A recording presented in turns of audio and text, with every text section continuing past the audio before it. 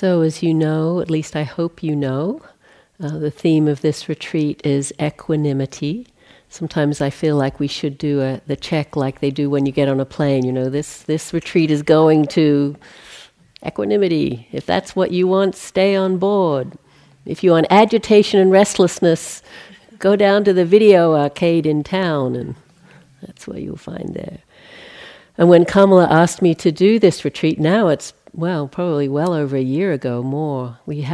Our lives get planned in very long time frames. We're already talking about 2018 and 19. I immediately said yes, mainly because it was Kamala asking. And she's such a dear friend and colleague, and I always feel I'm blessed if I'm able to spend time with her, and particularly to teach with her, because she's so wise and her practice is so deep that I always learn when I spend time with Kamala. So mainly because of that, but also very much because of the theme of equanimity, because it's been so valuable to me in my practice, in my life. I already had a tendency in this direction. I'm Australian, in case you pick up a weird kind of inflection, that's what that is. I left in 1980 and haven't been back to live there since, so spent more time out of the country than in, but it's still very much part of who I am. And so Australians have a bit of a reputation, right? We're stiff. We're definitely, I'm from a British kind of stock, English stock, stiff upper lip kind of thing. So that was there, but also a lot of reactivity, confusion, and just a really not knowing how to live a life that was connected and wise and loving. And the Dharma really showed me that was possible.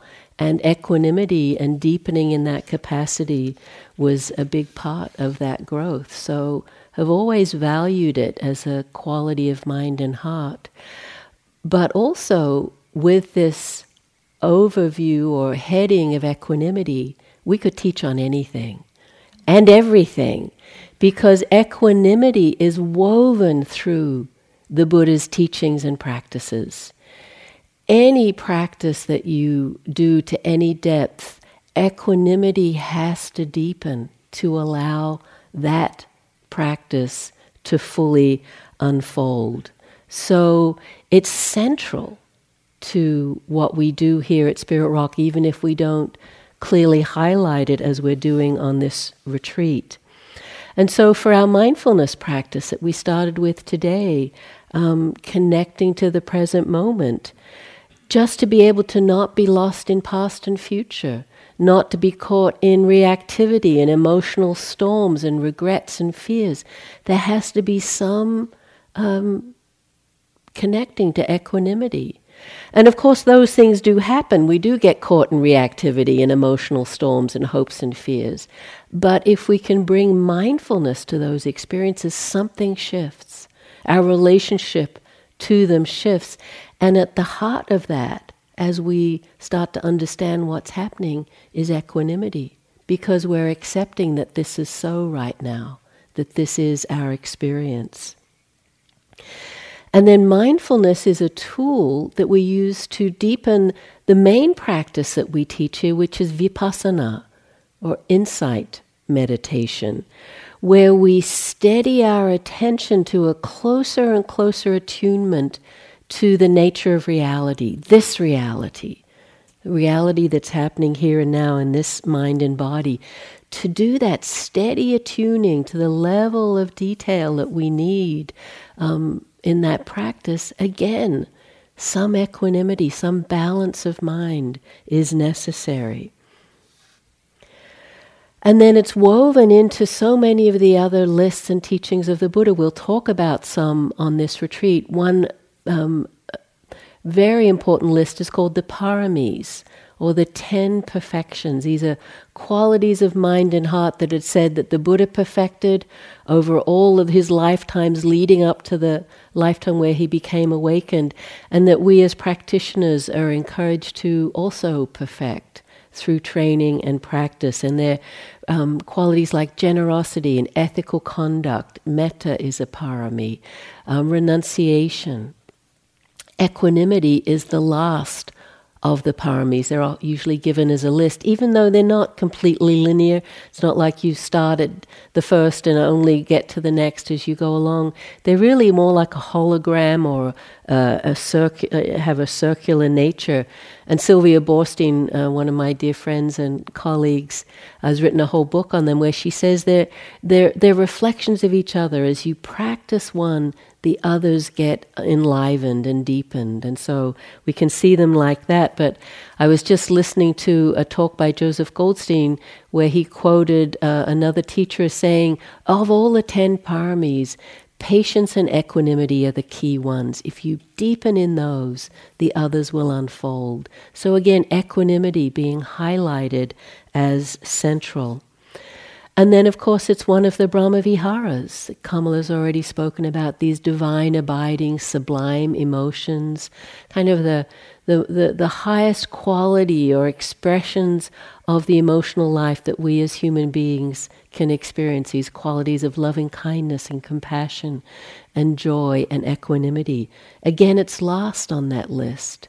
And last for a reason, because it has its challenges as we turn the mind towards it, but also it's woven through the other three. It needs to be there for the metta to unfold, for the compassion to turn to suffering, for us to stay balanced when we're experiencing a lot of joy and gladness. So woven through. So what I wanted to talk about was how equanimity is woven through the two practices that we've been doing today, the mindfulness practice and the beginning this afternoon with the metta practice. Again, quoting Sylvia Borstein, she says her constant frame for her practice or question for her practice is, what will help me have a clear mind and an open heart? And then she responds to support those two qualities. These practices are what does that. Mindfulness infused with equanimity, there's the clear mind. Metta is the expression of the open heart.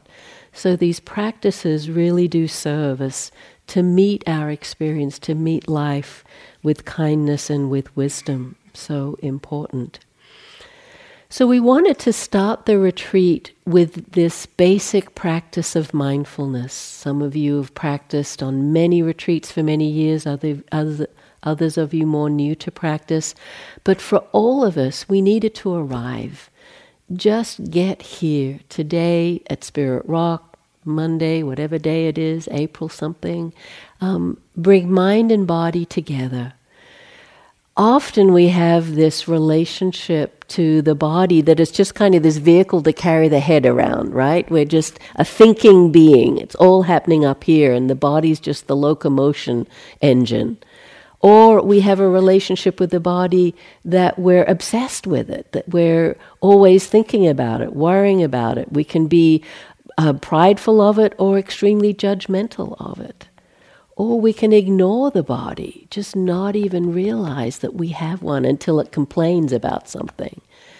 We want to bring all of us together. This sense of connecting and aligning mind and body, so helpful, so important. So the body is the first foundation of mindfulness. Whole series of teachings on how to develop mindfulness and insight. Body is the first one. So important. Why? Because it's here. It's knowable. You know, we can talk about mindfulness of the breath. The breath hopefully is always here, but it goes through its phases, right? In and out, softening, being very discreet. It ends. The mind is very unreliable, hard to be mindful of, but the body has this solidity to it. I mean, in a way, there's ways in which it's not very solid. We can talk about that too, but we start with this connecting and arriving with the body. And then we include the breath. This life of the body is the breath coming and going. And it's beautiful because it adds this changing nature. It's somewhat in our control, but it also has this life of its own, always coming and going, keeping us alive. Nuances of the breath, the beauty of the breath. So this is the basis of our practice, to bring these two together, breath, body, and then the mind attending. This is what we do in our practice. And we learn to steady the attention. We use the breath and the body to land in the present moment, steadying the attention. So this is what we asked you to do today. As I said last night, or this morning, I forget when, not our usual way of spending a day, right? To sit and walk time after time. What do they say? Rinse and repeat. Sit, walk, again and again. And to do that in silence with 60 other people, navigating the dining room, doing the dance of the coat room, of putting your shoes away, without the usual excuse me and may I and thank you and please. It's a little unusual to do this. But as I think I also already said, the silence is sometimes becomes the most appreciated gift of a retreat like that, like this. Just being able to drop the busyness of interactions, of our social niceties, and attend to ourselves in this very heartfelt way. The silence really supports that. Because most of us are so connected these days. I mean, it's amazing. It seems like, maybe for my generation, only the last 5 years or so, that everyone has a cell phone and everyone is checking it all the time. I mean, people that I don't expect. I went to Burma last year with a friend who goes regularly, and she says, oh yeah, all the sayadaws have cell phones. She said, during a Dharma talk, if it rings, they'll pick it up, they'll answer it, and then they'll put it down. It's just like, I mean, in Burma 2 years ago, they didn't have access to the internet, and now everyone has a cell phone, and they answer it and check it, whatever they're doing. It's kind of mind-boggling what's happening there.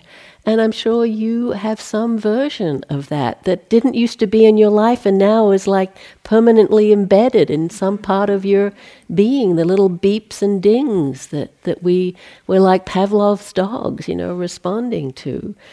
And it's just an obsession. I read the Kaiser Family Foundation. Kaiser is our big healthcare system here in California. They said, did a study where they found that 8 to 18-year-olds spend an average of 7.5 hours using entertainment media every day. And a lot of that's on a phone. Just watching and tapping and typing and connecting and texting. So we're not doing that here, right? You're not, right? Please. Really, it's such a blessing to turn it off, to put it aside. At this month-long retreat we just did, we had a cell phone renunciation ceremony. We had a beautiful basket with a cloth. We had people come up and wrap their phones up and place them in, and we rang the bell. Just like letting go of that. I like to collect cartoons that relate to our practice, so I have my whole... there's not that many, but it's getting more, as meditation is getting more commonplace. Cartoons around meditation. I mentioned one last night about the mindfulness. What do we want? Mindfulness. When do we want it now? There's another whole subsection called the Guru. I call the Guru cartoons. And they're always, even though many different cartoonists do them, they all have this theme, right? The mountaintop that's usually a triangle with a wiggly line, that's snow. And the guru always is always a man, so far as I've seen, a beard, a loincloth of some kind. And the seeker is always sort of clambering up, sort of looking over the edge, knapsack on the back, obviously asked the question. So the latest one I saw, that scenario, the seeker's there, and the guru's got his hand up like that. No, it would be like, which way would it be? He's checking his phone. He's like, well, hold on. So even the gurus now are doing it. So, endless. Here we have a different opportunity, to turn off those devices. As you turn off, tune in. Well, not so much the take drugs and drop out, but tune in to what's happening be with our experience directly. Sounds wonderful, doesn't it? You're here because you think it does. It's not easy, right? And it's often a little scary to see what's going on in here. You put all that stuff in there, all the movies and the images and the news and the data that you've accumulated, it's all in there somewhere. And we slow down and turn down the input, reduce the input. And it starts to regurgitate, right? All of that stuff.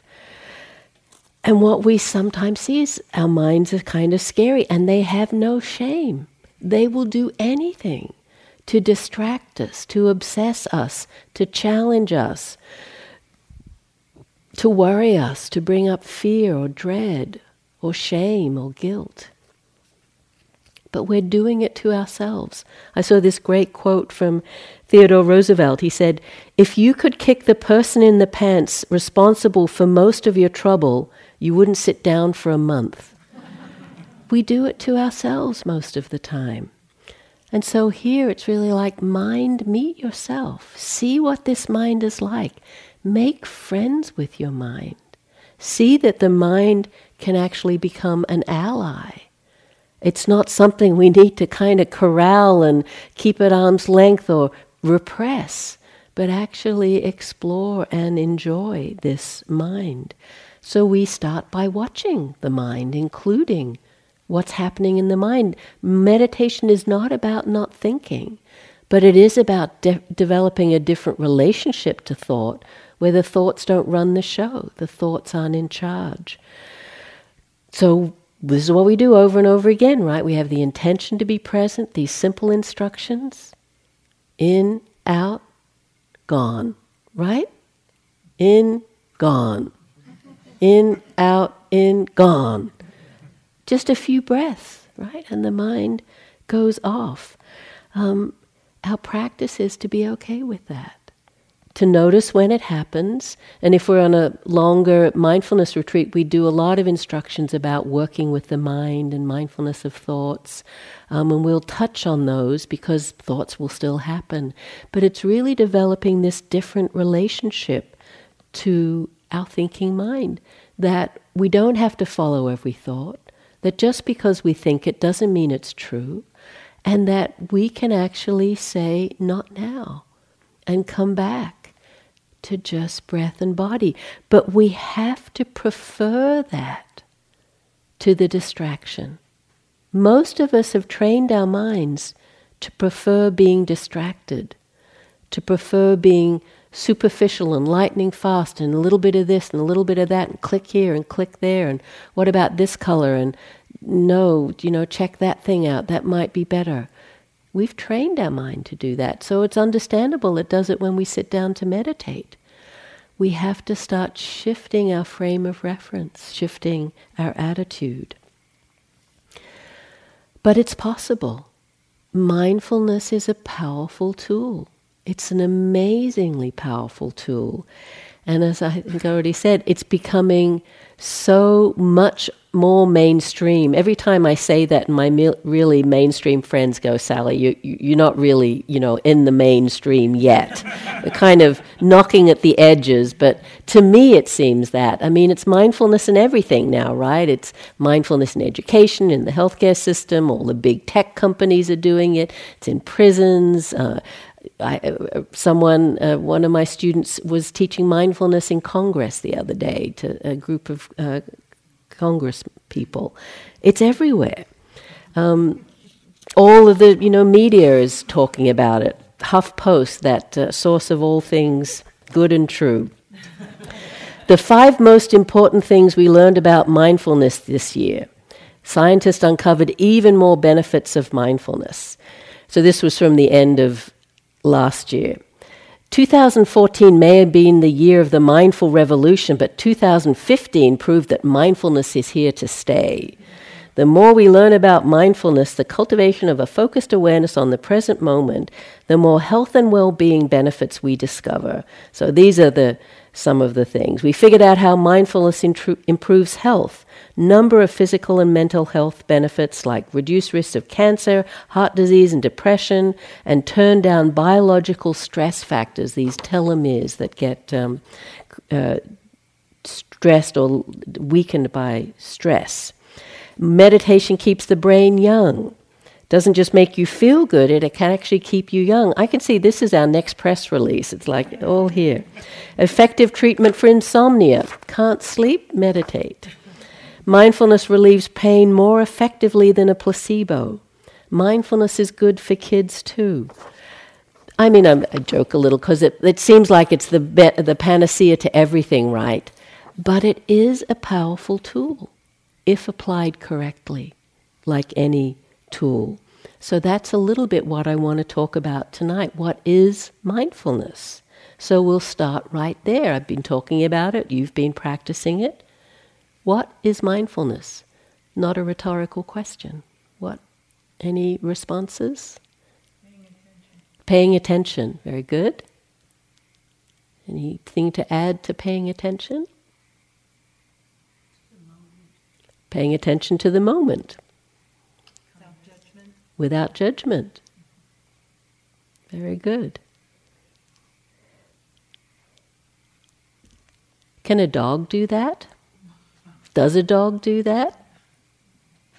So what are we talking about that's hopefully something more than our best friend, a dog, can do? They're in the moment, right? They're very non-judgmental.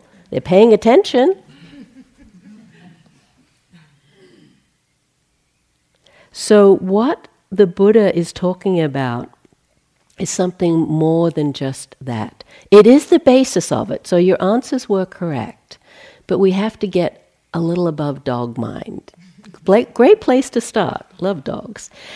So this question about what mindfulness is should be simple, right? Where Buddhist meditation, mindfulness is so key. Different schools of Buddhism have different understandings of what mindfulness is, and even within our tradition, we have debates about what mindfulness is. So just to let you know that it's so broad and complex that there's no one easy answer. The Pali word we're translating is sati, and it has its root in memory or remembering. So we always say, it's easy to be mindful, it's just hard to remember to be mindful, or the key is to remember to be mindful. Once you remember, it's easy, right? You can become mindful. We have to remember to be mindful. So the essence is being in the moment, as you said, this inner knowing and an outer connectedness. So the simple definition is just knowing what's happening. That's a pretty good working definition of mindfulness. But we add another level when we practice vipassana, insight meditation, insight, seeing clearly. We add a little knowing that you know, knowing that you're mindful. There's some kind of reflectiveness happening that shifts it from dog mind. Dogs, I don't think, know they're paying attention and being mindful. They're so in the moment. And it adds some wisdom. So let's just do a little exercise. Just touch your hands lightly together like this. And I'm not asking you to bow to me. I'm just using that as a practice. Can you feel your hands touching? It's pretty easy, right? Doesn't take much effort. But what you're doing is important. You're directing your attention to those sensations. That's how you know those sensations.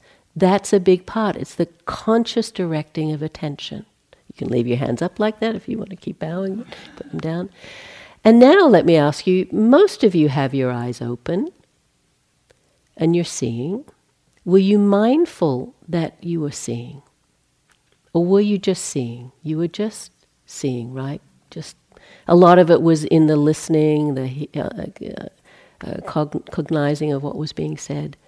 Now that I mention being mindful of seeing, can you see what little shift that is? It's subtle, right? But there's a difference. Seeing is happening. I'm actually knowing this experience. And we don't say those words consciously, but that's getting more to the heart of what the Buddha was pointing to. He talked about Samma Sati, wise or right mindfulness. This word Samma Sati is one of the eightfold factors of the Eightfold Path, and each one is preceded by this word Samma, which means right or wise or whole or perfected or onward leading, meaning it leads to the deepening of the path, deepening of the Dhamma. And so what we start to see the function of mindfulness actually is to increase wholesome states of mind and decrease unwholesome ones. Because as we see clearly, it's like picking up a hot coal.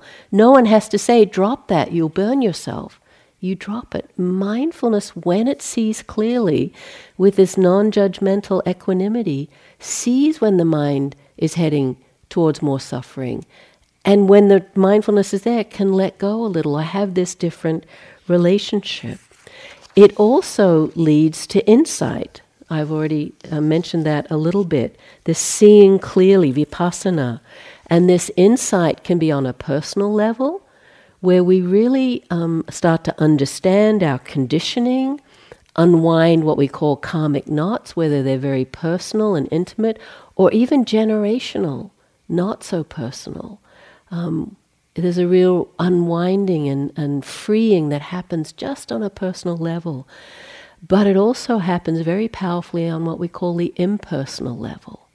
That's universal, not individual, where we start to see the very nature of reality. And one of the hallmarks of that is what the Buddha called the three characteristics, that experience is marked by these characteristics, that every conditioned thing has these characteristics of being impermanent, anicca, always changing, unsatisfactory, dukkha, unreliable, and anatta, meaning there's nothing solid at the core. We're not in control in the way we think we are.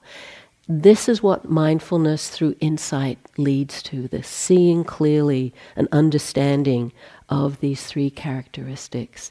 So that's Samma Sati. It begins with this simple mindfulness or bare knowing, but it keeps deepening as we pay attention. And it's why we pay attention. Jon Kabat-Zinn, who many people started mindfulness-based stress reduction.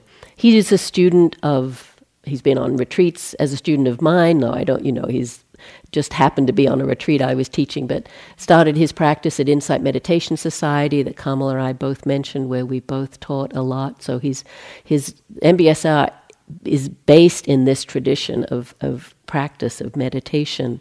I hear it said these days, Jon Kabat-Zinn, he invented mindfulness. It's like, I know he would never say that because he knows where his teachings come from. But anyway, he has a great definition of mindfulness. He says, mindfulness means paying attention in a particular way on purpose in the present moment non-judgmentally. That's the fundamental sort of starting point. And the non-judgmental part is the functioning of equanimity. That's what allows us to keep coming back, not getting kind of pushed off by our reactivity and our hopes and fears.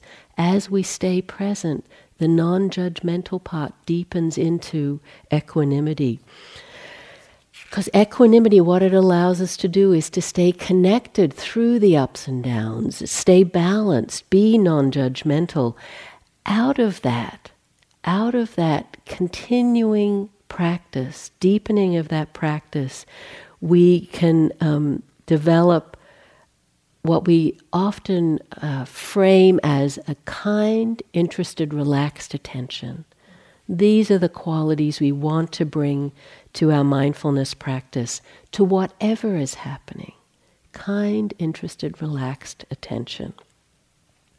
What do we pay attention to? Everything.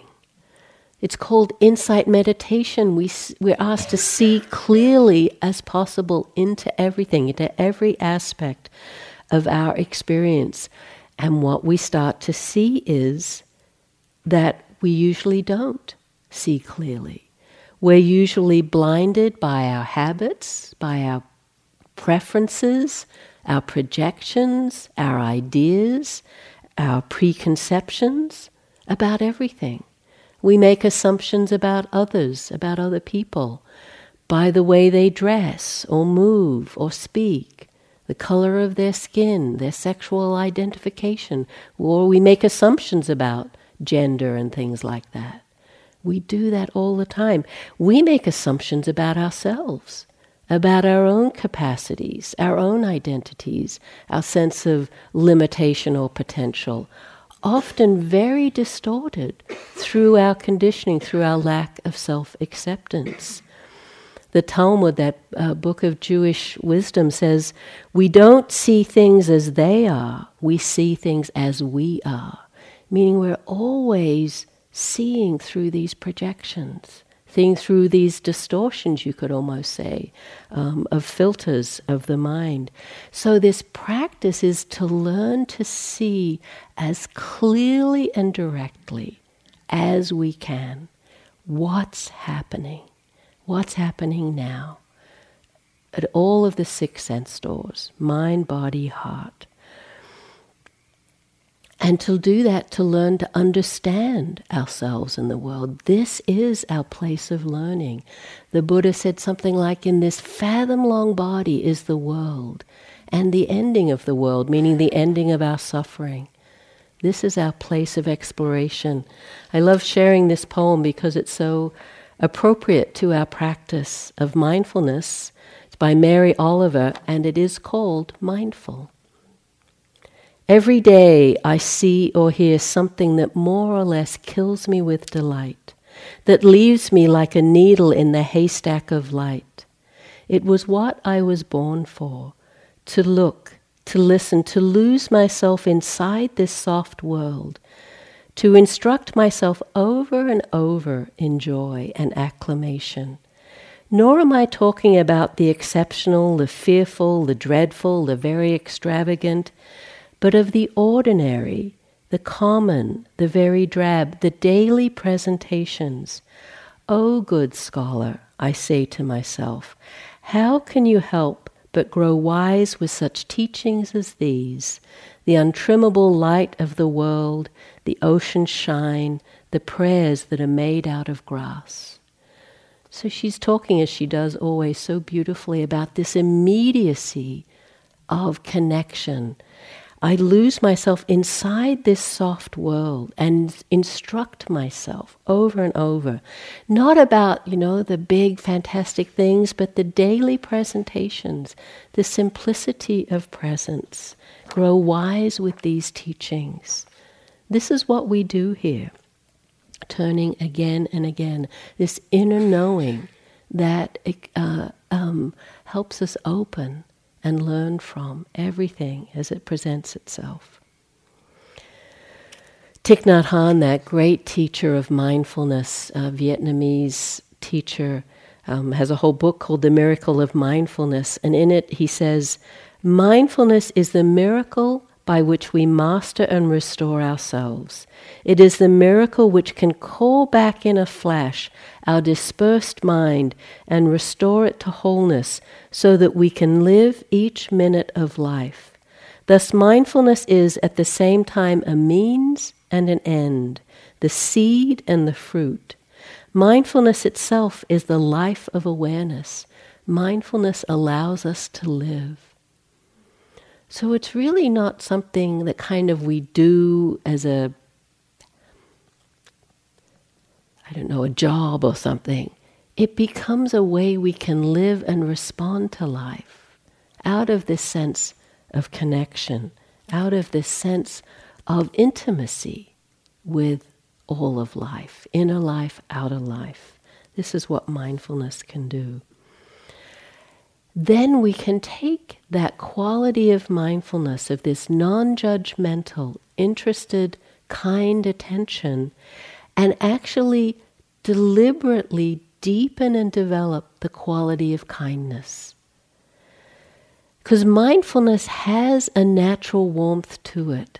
As we become intimate with the experience, as we get closer to it, you can perhaps taste that. The non-judgmental part, that's the acceptance. Acceptance is the beginning of kindness, of friendliness. And so we can deliberately cultivate that through the metta practice. And even though it's quite a different practice, you were introduced to it today, some of you may be familiar with it, it has as its basis mindfulness, knowing what's happening, connecting to what's happening, remembering to say the phrases. And we wanted to begin with metta because, as we said, it is the first traditionally of the Brahma Viharas. It's the foundation practice because it so easily turns to the others. When metta, this sense of warmth or friendliness or kindness, meets suffering, it becomes compassion. The flavor is compassion. When it meets someone who's really having a good time, a lot of success and happiness, it just expands into joy and mudita. And then equanimity has to be there, woven through all of the other Brahma Viharas. Otherwise they would fall into what's known as their near and far enemies, and Kamala will talk more about that in another night. So we wanted to begin our practice of the final Brahma Vihara of equanimity with the first Brahma Vihara of metta and kind of warm up the space a little. Because even though equanimity sometimes talked about as cool or neutral, it has to be connected. If it's disconnected, it's not true equanimity. It's an enemy of equanimity. It's a near enemy of apathy or disconnection. So we wanted to warm up the space to do some metta. And each of the Brahma Viharas has a practice associated with it, these repetition of different phrases that are appropriate. So we'll do that with the metta, and then we'll turn in a day or so to the equanimity. But metta, the basic attitude, is saying yes. Metta is acceptance. Metta is accepting ourselves, our experience, our bodies, our minds, our hearts, our outer experience, the outer world, you, she, he, it, all of the beings, they, accepting it all. This is the heart of metta. It's so powerful. All beings without exception. And when we deepen in mindfulness, truly cultivate that quality of mindfulness, it's said that a moment of pure mindfulness is free of what we call the kilesas, the torments or the poisons of the mind of greed, aversion, and delusion. A mind that's free in that way is naturally calm and connected, naturally has that steadiness and ability to be present with whatever's happening. And so we take that possibility, that cultivation, and turn it deliberately towards kindness. Now, kindness may seem, it's kind of a simple word in a way. It's just they were kind, that was very kind. It's a powerful attribute. It's a powerful quality. I read this recently from Roger Ebert, who was a film critic, but really a very influential film critic. But what I've learned is he was actually a really wise person. This is what he says: "Kindness covers all my political beliefs. No need to spell them out. I believe that if, at the end, according to our abilities, we have done something to make others a little happier and something to make ourselves a little happier, that is about the best we can do. To make others less happy is a crime. To make ourselves unhappy is where all crime starts. We must try to contribute joy to the world. That is true no matter what our problems, our health, our circumstances. We must try. I didn't always know this, and I'm happy I lived long enough to find it out." You're here because you've lived long enough to find that out. That cultivating joy and compassion and wisdom and kindness is about the best thing that you can do. And so we're here to practice that, starting with the metta, the loving kindness. So we hear this word metta, loving kindness, and can have a lot of questions. What is that? What am I meant to be feeling? What does it look like? Do I have enough? Is my metta the right kind? Is this what it should be? Should it be bigger? Should it be this? Should it be that? That's why I like to actually just call it kindness. Some other translations are benevolence or goodwill or friendliness. As soon as we add that word love, it can be really triggering. Ajahn Sumedho, great, he's an American man, started a very influential, successful series of monasteries based in England. He said, metta is often translated as love. This word has many meanings for us. We usually connect it with liking. I love pizza means I like to eat it, not I have metta for it. With metta you can love, but you don't have to like. Metta includes the opposite of liking, not liking. Liking depends on circumstances or mood. Metta doesn't. When metta is idealistic, it doesn't work. I should love my mother. Or we can send to all beings but can't feel for the people we know because we feel we always have to like them, and sometimes we don't. This kind of metta can't include difficulties. When a child is misbehaving, the conditions for liking aren't there, but unconditional love can still be. Liking requires certain conditions. Metta doesn't. We should use ideals like guiding stars to be able to acknowledge current realities may not be ideal. Current realities may not be ideal, but we can still incline towards metta. Current realities are often not ideal, right? Inner world, outer world, the body aching, the mind confused or tired, often not ideal. And it can be easy to be overwhelmed by the negativity in the world. Conditions not ideal. See all the hatred and the prejudice and the cruelty and the racism and the injustice that just seems everywhere anytime we open up to the news. But we can also perhaps start to see how often those actions come out of fear and self-centeredness, reactivity, trauma. This is so much a part of what happens. And that these practices allow us to stay steady and connected, even in the face of these difficulties. I read an article a little while ago about Angelina Jolie in Parade magazine, which is one of my few sources of those kind of interviews. And it's amazing how often, movie stars are held up for our role models. You read things like, I've learned so much about life, and this is some 18-year-old actress, or I discovered the love of my life, and they're going on about love and or what they know, and then a year later you find they've divorced. It's just sort of shameful that wise people aren't the ones that we read about, but these, and I'm not, they're people, they're just human beings, but there's this adulation of them. But Angelina Jolie, I don't know anything about her literally as a person, but she's really chosen to do something with her fame and her wealth that's quite remarkable. So this story, this article, she talks about filming in Cambodia. And she said, one of the first refugee camps I went to had 400,000 people in it. It was a sea of human misery. In Sierra Leone, I saw tens of thousands with their arms and legs cut off by rebels, orphan children.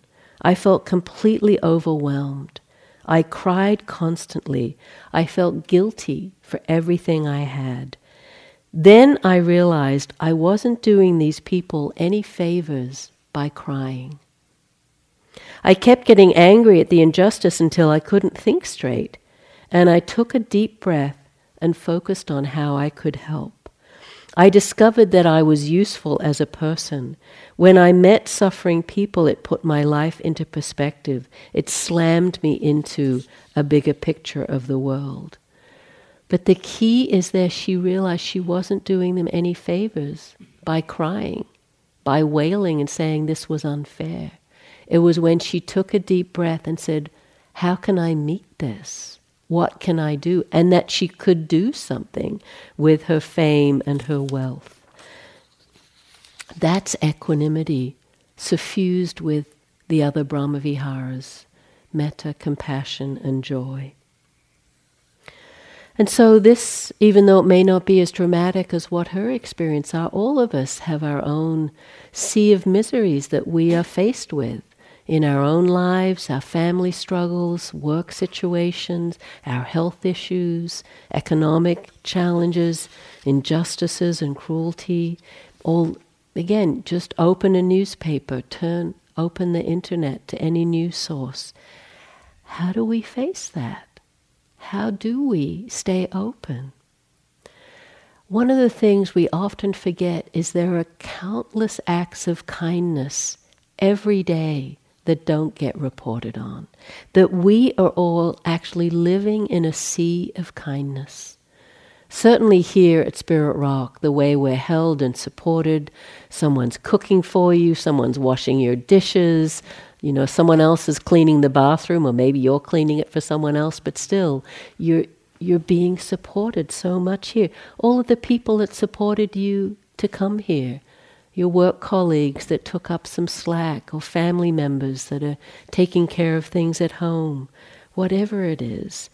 That there are also internet sites devoted to good news and kindness and uplifting stories, to cuteness, to just kind of warm the heart a little, the cuteness factor. We need that to balance the negativity. But we can also trust that our heart too has that capacity to meet what is true in our own hearts and minds and in the world out there. A little while ago I saw that great movie on Nelson Mandela's life, Long Walk to Freedom, just full of inspiring moments. But one I clearly remember was after he'd been released and the white politicians were in a room talking to him about what this handover of power might look like after they'd won the elections. And white politicians really afraid of the revenge that would understandably be evoked by the people who'd been oppressed for so long. And Nelson Mandela said, "We've seen what fear and hatred has done to you, how it makes you live and act, and we don't want that for ourselves." What a huge moment to just say we see that. Even though so much cruelty, injustice, death and torture, we don't want that for ourselves. We choose forgiveness. We choose kindness. The challenge is, of course, we don't just have to do that once, right? We have to keep doing it because there's always something new, right? Something more, another difficulty. But what we start to know and trust is this heart can be resilient. When it's infused with metta, where there's this basic attitude of acceptance and kindness, and it has the stability of equanimity, we can meet life. We can meet experiences. We can connect to even the difficulties, to the suffering. Then that's compassion. But we train and know that, yes, we'll get out of balance. This is not about some kind of unwavering tightrope that we're walking. We will move in and out of being in metta and being contracted, of being balanced and being out of balance. But what we start to trust is that we can find our way back to balance, that this heart is resilient. It can be open and attuned. It can learn how to protect itself. Again, this is not just about this kind of choiceless, just being open to everything. No, there's wisdom in this as well. But we start to know and trust this foundational attitude of kindness and start to really see what a shift that can make for us. And so the metta can be this response out of interconnectedness and empathy, out of actually feeling with what's happening, not holding it at arm's length, putting barriers up and feeling safe behind our wall. Martin Luther King said, "We must accept finite disappointment, but never lose infinite hope. Forgiveness is not an occasional act, it is a permanent attitude. Darkness cannot drive out darkness, only light can do that. Hate cannot drive out hate, only love can do that." And I don't know if he knew the words of the Buddha, but the Buddha said something almost identical. The Buddha said, "Hatreds never cease through hatred in this world. Through love alone they cease. This is an ancient and eternal law." We start to see that for ourselves. That love, kindness, metta can help us meet life and meet experience. Metta is powerful, just like mindfulness is powerful. Metta is powerful and optimistic. It's actually an uplifting practice. Again, Maya Angelou. Love recognizes no barriers. It jumps hurdles, leaps fences, penetrates walls to arrive at its destination full of hope. I love that. I teach metta retreats every year, so I love talking about it and teaching it, just seeing how life-transforming it has been for me and for the people on these retreats. And on one retreat, a yogi wrote a note. She said, "Instead of applying for Medicare, we all need to apply for metta care. And we need to be practicing for universal coverage of kindness, pervading all quarters," this is one of the chants we'll do, "without discrimination or conditions, no preconditions for the acceptance into metta care. Metta is an optimistic practice. People can be happy. I can be happy. You can be happy. Not a la-di-da kind of happiness, but a really grounded kind of happiness. That grounded kind of happiness comes when metta and equanimity come together, when we can accept our experience as it is right now without more of this and less of that. Trust that we can be open to whatever comes, that we don't need to be afraid. As Sharon Salzberg says, one of our teachers, she was just here teaching on metta and equanimity yesterday. Equanimity endows loving kindness, compassion, and sympathetic joy with their sense of patience, that ability to be constant and to endure, even if the love, sympathy, or rejoicing is unreturned, even through all of the ups and downs. The other Brahmaviharas owe their boundless nature to equanimity, that ability to embrace all beings impartially. So this is the possibility of these practices of mindfulness and metta and equanimity, the willingness to turn to what's difficult, to come to know and accept ourselves, to make friends with our minds, to trust that we can open to what is and meet it with kindness, balance, and wisdom, and discover the freedom that's possible on this path of practice from a balanced mind and an open heart. So at the end of our teachings, before we begin to move to the next thing, we just let the words settle into silence for a few minutes. If you want to shift posture, you can. You don't need to, but just let the words settle. Trust that you'll take in whatever was helpful for you. If anything wasn't helpful, not useful, you've already forgotten it, just let it go. It's all recorded. That's the other good thing. So just take these few moments just to sit, breathe, let everything settle. Feeling the open heart, receptive, tender, alive. The crickets chirping,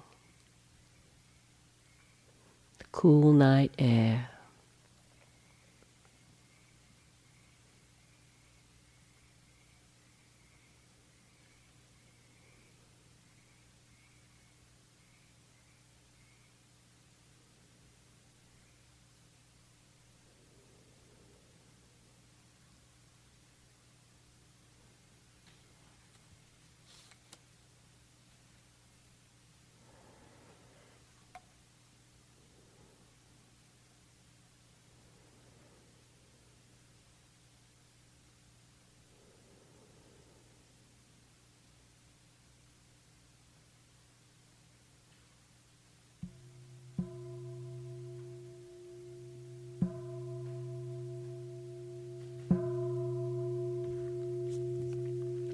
Thank you for your attention. I realized I said crickets chirping. There were frogs croaking. Completely different. Someone turned them off.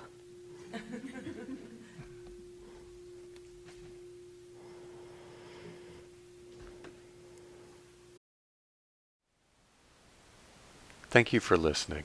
To learn how you can support the teachers and Dharma Seed, please visit dharmaseed.org/donate.